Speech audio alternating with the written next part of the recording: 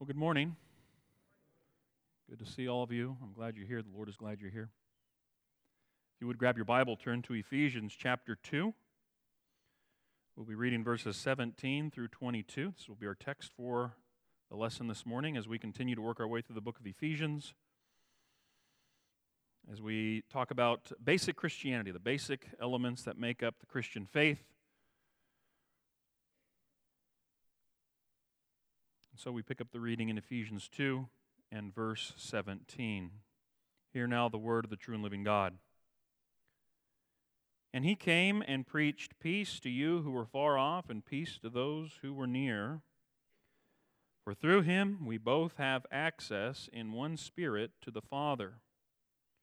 So then you are no longer strangers and aliens, but you are fellow citizens with the saints, and members of the household of God, built on the foundation of the apostles and prophets, Christ Jesus himself being the cornerstone, in whom the whole structure being joined together grows into a holy temple in the Lord. In him you are also being built together into a dwelling place for God by the Spirit. Let us pray.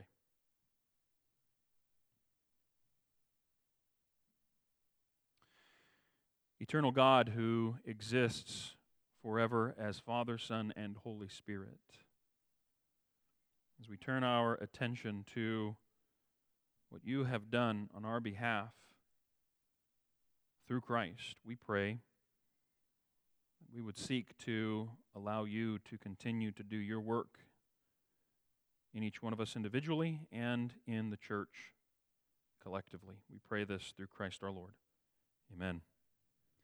As I said last week, it's difficult to split up and divide into two parts this section of Ephesians chapter 2, verses 11 through 22, because it makes up a single unit, a single argument that Paul is making here. And as we saw last week, there is no special privilege, nor is entrance granted into the kingdom because of some genetic or biological feature. Hence the discussion here about Jews and Gentiles and the dividing wall being broken down. And so what we see is that Jesus and Christ alone is the answer to the animosity that exists in the world between different ethnicities and factions and people groups, and that the church is to be the single place on this planet where Jew and Gentile, slave and free, black and white, educated and illiterate, Democrat and Republican, the haves and the have-nots, American capitalists and Chinese communists are all united in one body. We know historically that unfortunately that lofty vision has not always been attained. But you do not determine the truth or the value of the Christian faith based on its abuse in the past. And in fact, what we do is we champion the ideal, even today.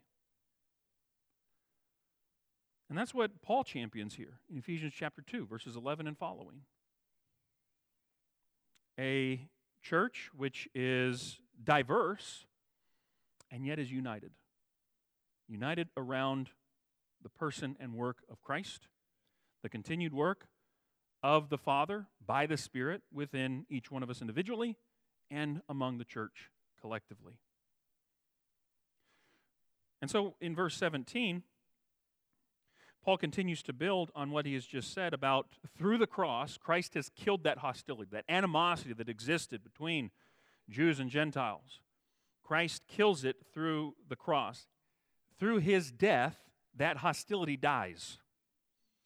And so verse 17, and, continues the thought, he, that is Christ, came and preached peace to you who were far off, that would be the Gentiles, and peace to those of you who were near, and that is his way of talking about the Jewish people.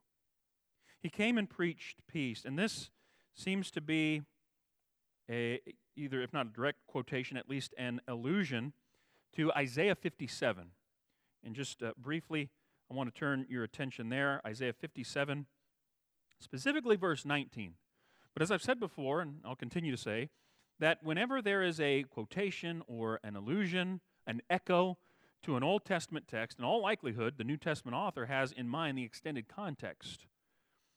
And it's very interesting that as you just, at a glance, look at Isaiah 57, verse 14 is going to talk about build up, build up. And that idea of building, guess what? It shows up again in Ephesians 2. How we are being built together. He talks about the iniquity that exists, that God has seen the ways of the people in their backsliding, in their way of heart, and yet He's going to heal them. And He does this, verse 19, by saying to them, peace, peace, to the far and to the near, says Yahweh, and I will heal them. And again, this seems to be what Paul has in mind in Ephesians 2 and verse 17. But it needs to be made clear that this peace is only for those who come to Christ, who seek to have Him deal with their sin problem. All the sin that's talked about in chapter 2 of Ephesians, back in verses 1, 2, and 3, also in verses 11 and 12, you have to come to God through Christ. Otherwise, verse 21 of Isaiah 57 says, there is no peace for the wicked. So what will it be? Peace or no peace? And so as we come back to Ephesians 2 and verse 17, Christ, He preached this peace. There's discussion about when exactly does Paul have in mind, like the life and ministry of Christ? Does He have just the crucifixion involved? Does He have the ascension and the sending of the Holy Spirit? So, in your own personal study, you may run across that. But one writer put it this way: regardless of what view one may take, the important point is that in the Christ event, His life, death, resurrection, and exaltation, peace was achieved, and access to God was made possible. And again, it's made possible for the Gentiles who were far off. We talked about that, verses 11 and 12. They didn't have the covenants and the forefathers of the faith and all of those things. The Jews, they did have that, and that's why they are those who are near. And yet, even in spite of their nearness, there's the recognition, and Paul's going to lean into the temple language in a moment. There was the understanding that while they had the temple, only the high priest could go into the most holy place, and only priests could go into the holy place, and then there was a court around that, and not everyone had immediate access to God. But what Christ has done, well, it's illustrated in what happens when He dies on the cross.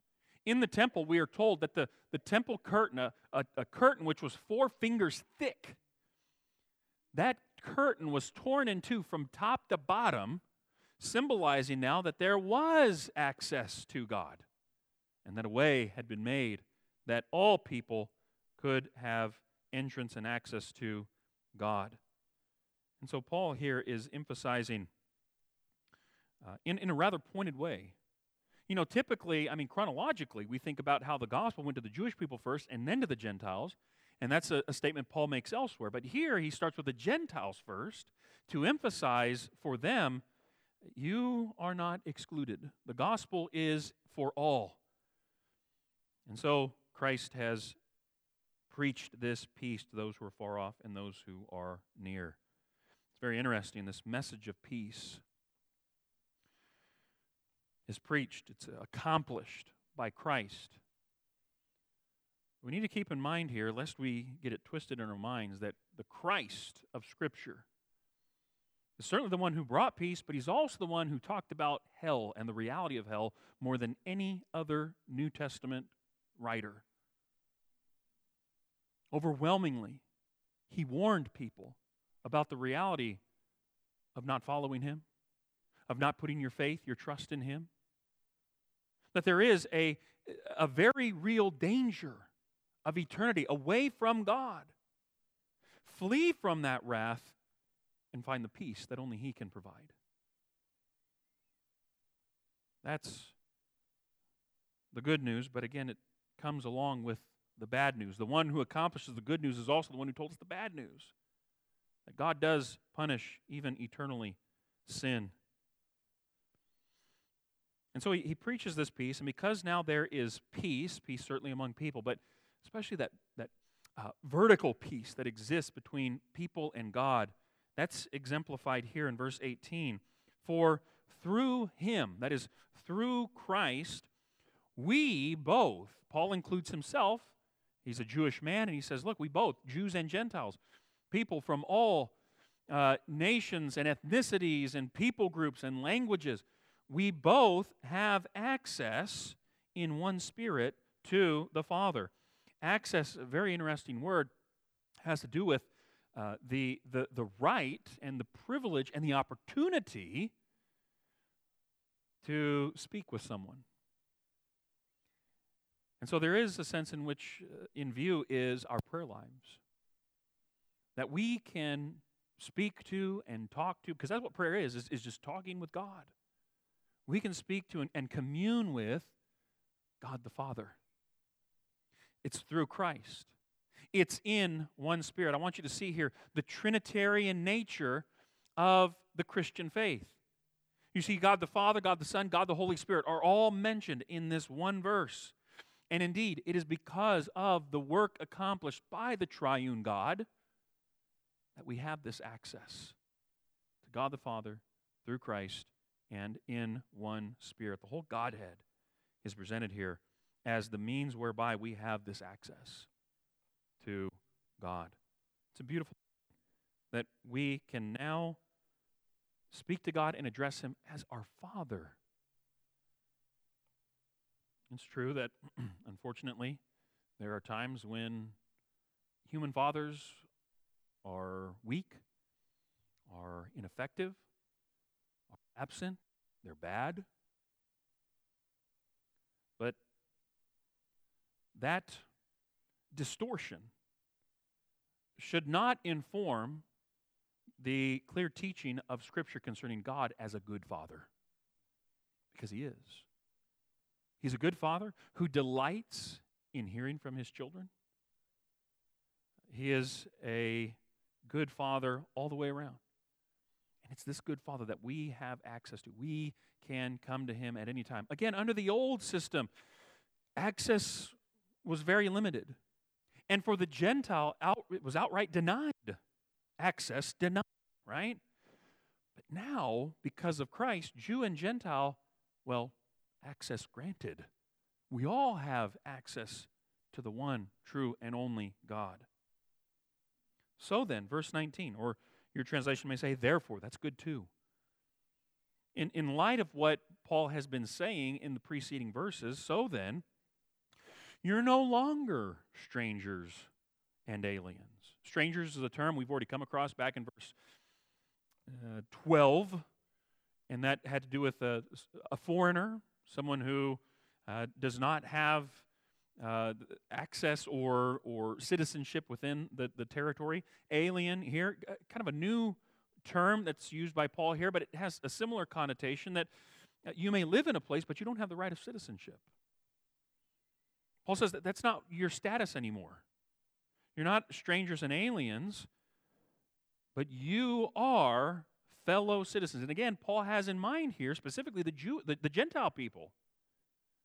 And he's saying that's where you were, but now you are fellow citizens. You have citizenship. And all of the privileges that go along with that, all the benefits that go along with that citizenship as part of this new nation that God is building. So that's the first figure, by the way. Paul's going to use three figures in these verses to talk about the church. And the first figure is that of a nation.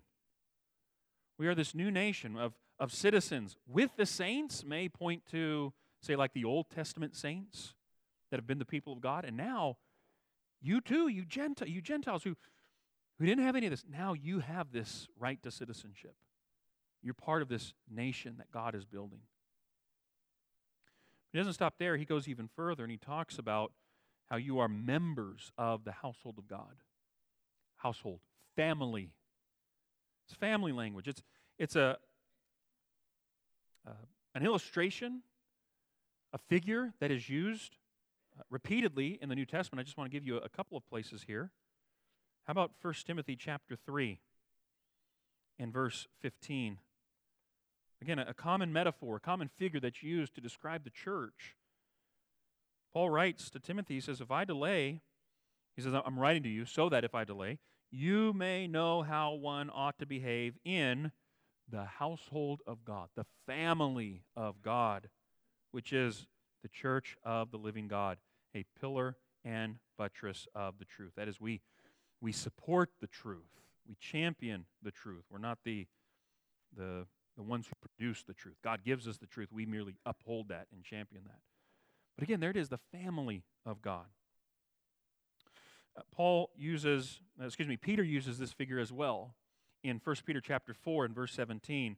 For it is time for judgment to begin at the household of God. There it is again, the family. It's all family language. And here's Paul, and he's talking about God. He has his family, and it is ethnically diverse. It consists of people from all nations who look to Christ and put their faith and their trust in Him. You're not guests. You're not visitors. You are permanent dwellers in the house of God. Permanent members of the family. That idea of members. You know, that there's a desire, a drive within people to identify with someone or some group or some important cause. It's a very real drive. And I'll tell you where you see it, and it's really starting to kick up now given the season. Why do you think people will paint their faces, paint their bodies, go stand out in frigid, freezing cold temperatures for hours on end in order to root for and cheer for, from the bleachers, their favorite team? It's that drive to be a part of something, to identify with some cause. That identification makes a person feel important. Again, like they belong. This text here communicates to the people of God, you do belong. You have a place where you fit, a cause that it doesn't just make you feel important, it is important. See, that's what a lot of people get confused today about, is that feeling of importance must make this thing important, when at the end of the day, all it is, a game. But something that really is important, that has eternal significance, meaning not just for now, but for the there and the then as well. That's the church. And so we have this nation, this country, which is the new Israel of God, the new people of God, but also the kingdom of God, but also this household, this family, this home. A place to truly belong as brother and sister, who together we call on one God as Father. We belong. And we are important to Him, important to one another. We're important to the ongoing work of the church. And all this should also shape our worship as we come together and we gather together as the family of God. We don't come merely as spectators to watch other people do stuff. Rather, we come and to participate in this family experience of uniting our voices together with one voice, glorifying God the Father, God the Son, and God the Holy Spirit. That's what we do when we gather together. Is together we address our Father in worship while also addressing one another and being addressed by one another. It's true, we are singing to God in worship. But one thing Scripture affirms, and we'll see this when we get to chapter 15, we are singing to one another. And it's through our singing that we are exhorting and encouraging one another in the faith. So this is what it means to belong, to be a member of the household, the family of God. this kingdom, this family. Paul goes on to say that it's built on the foundation of the apostles and prophets, Jesus Christ himself being the cornerstone.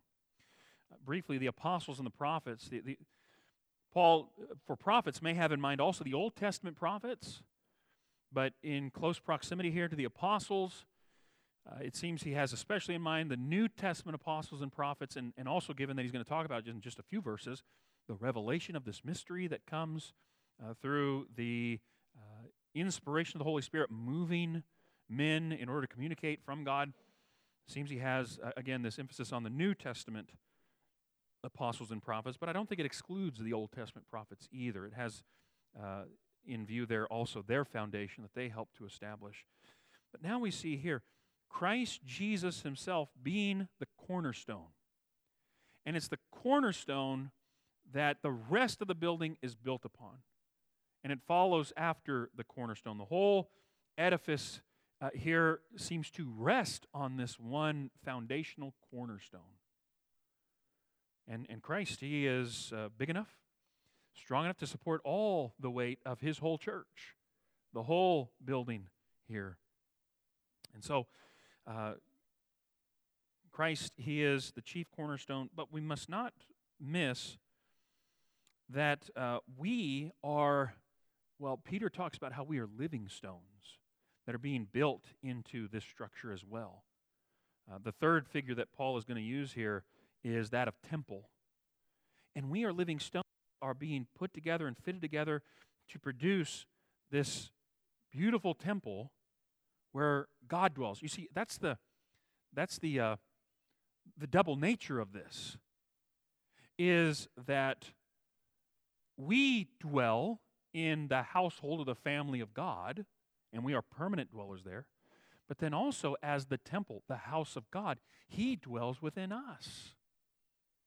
And that's the beautiful figure here of the fullness that we experience in Christ.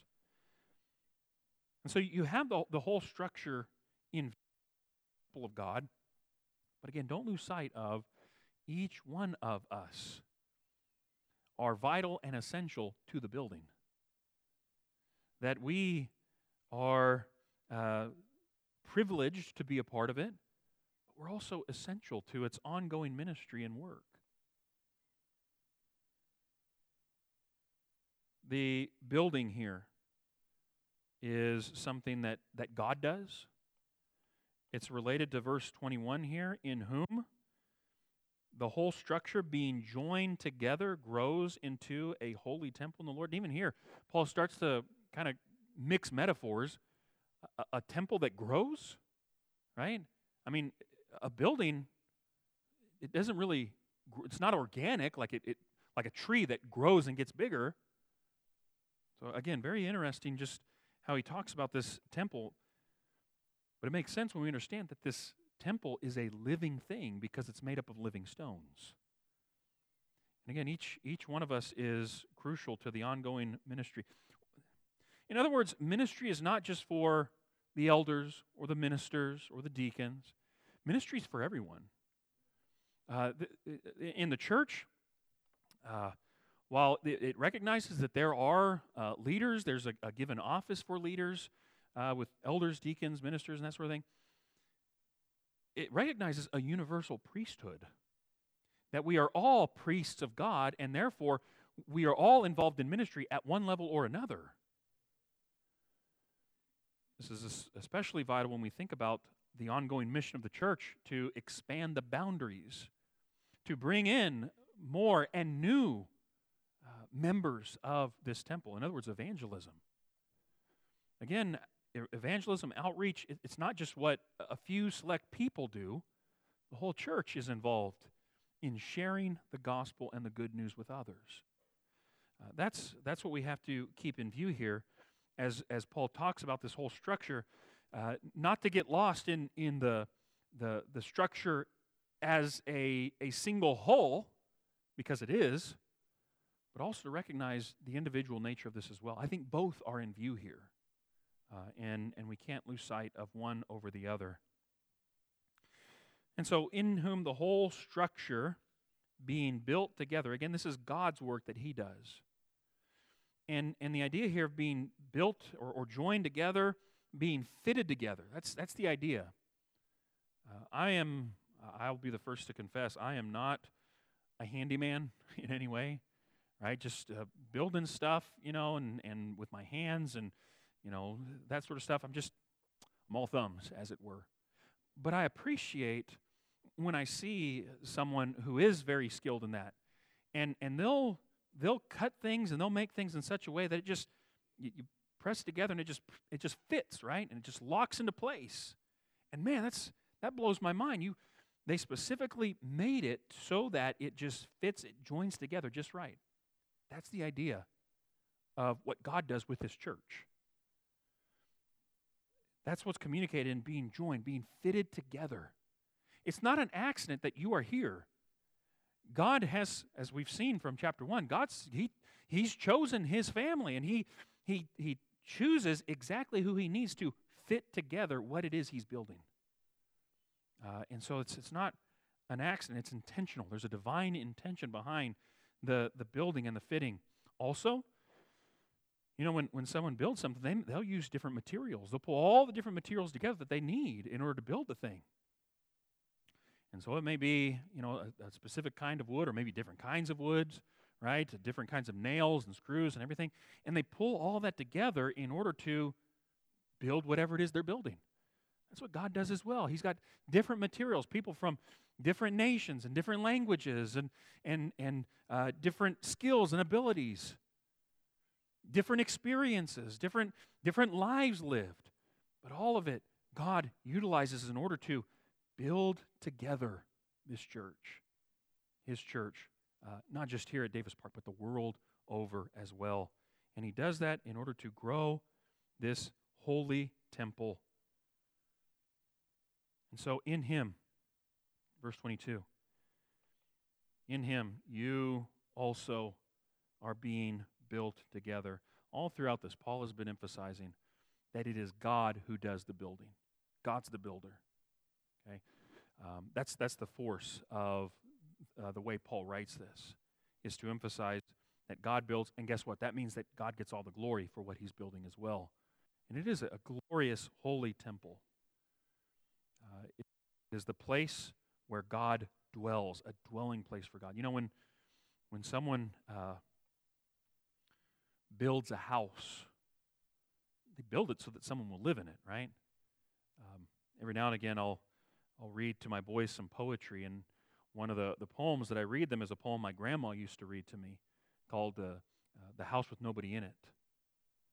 And I invite you to go and track that down. It's a beautiful poem about this old house that's run down, and the poet writes about how the sound of children's feet running through the halls is no longer heard there, and how it's a sad thing to see a house with nobody in it.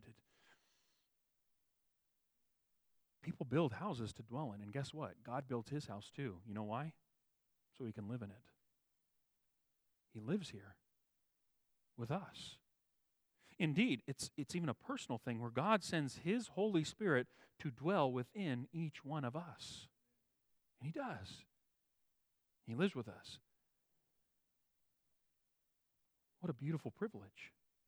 And yet at the same time, what a high and holy calling, right?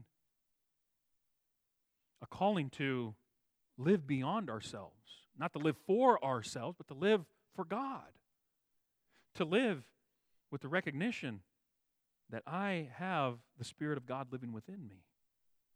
To be holy in all of my conduct because of that.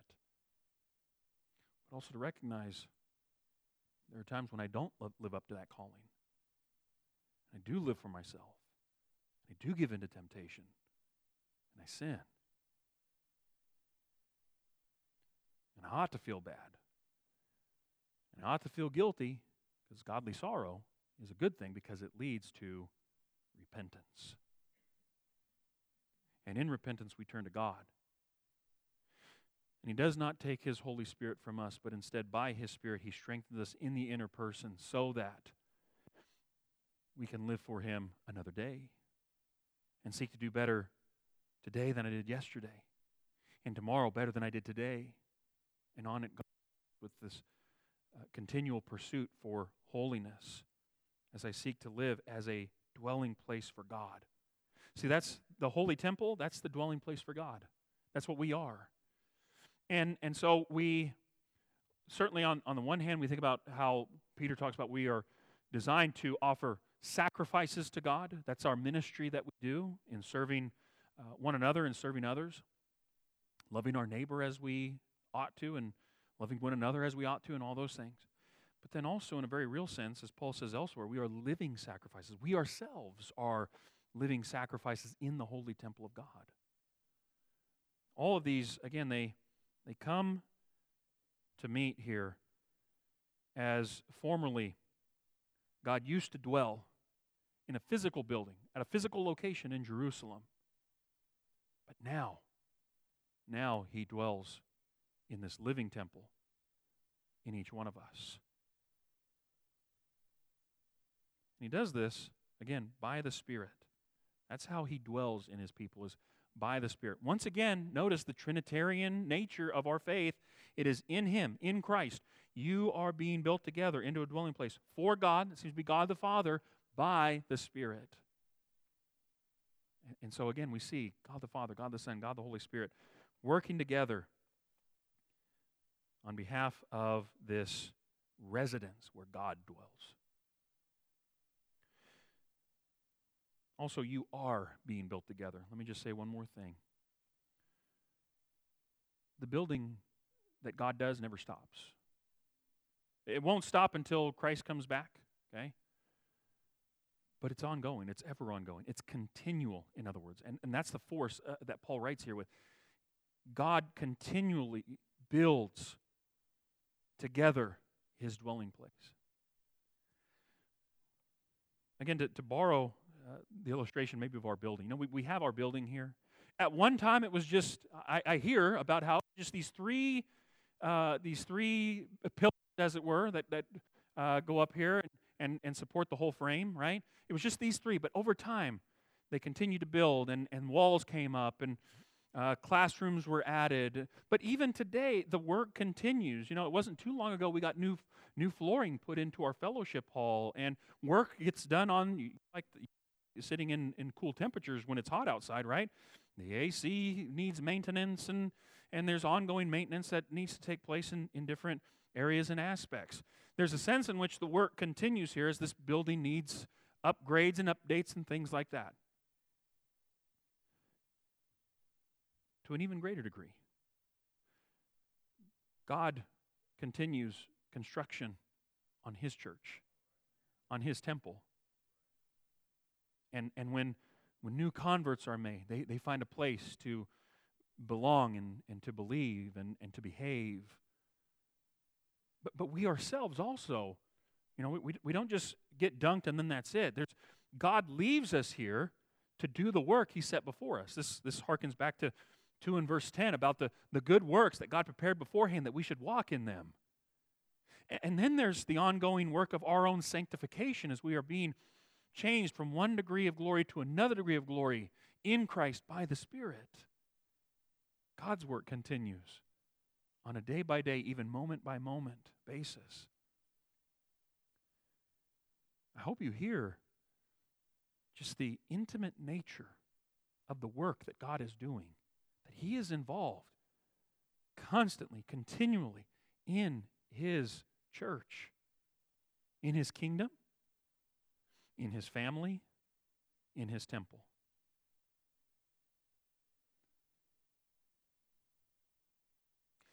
Let's commit this to prayer.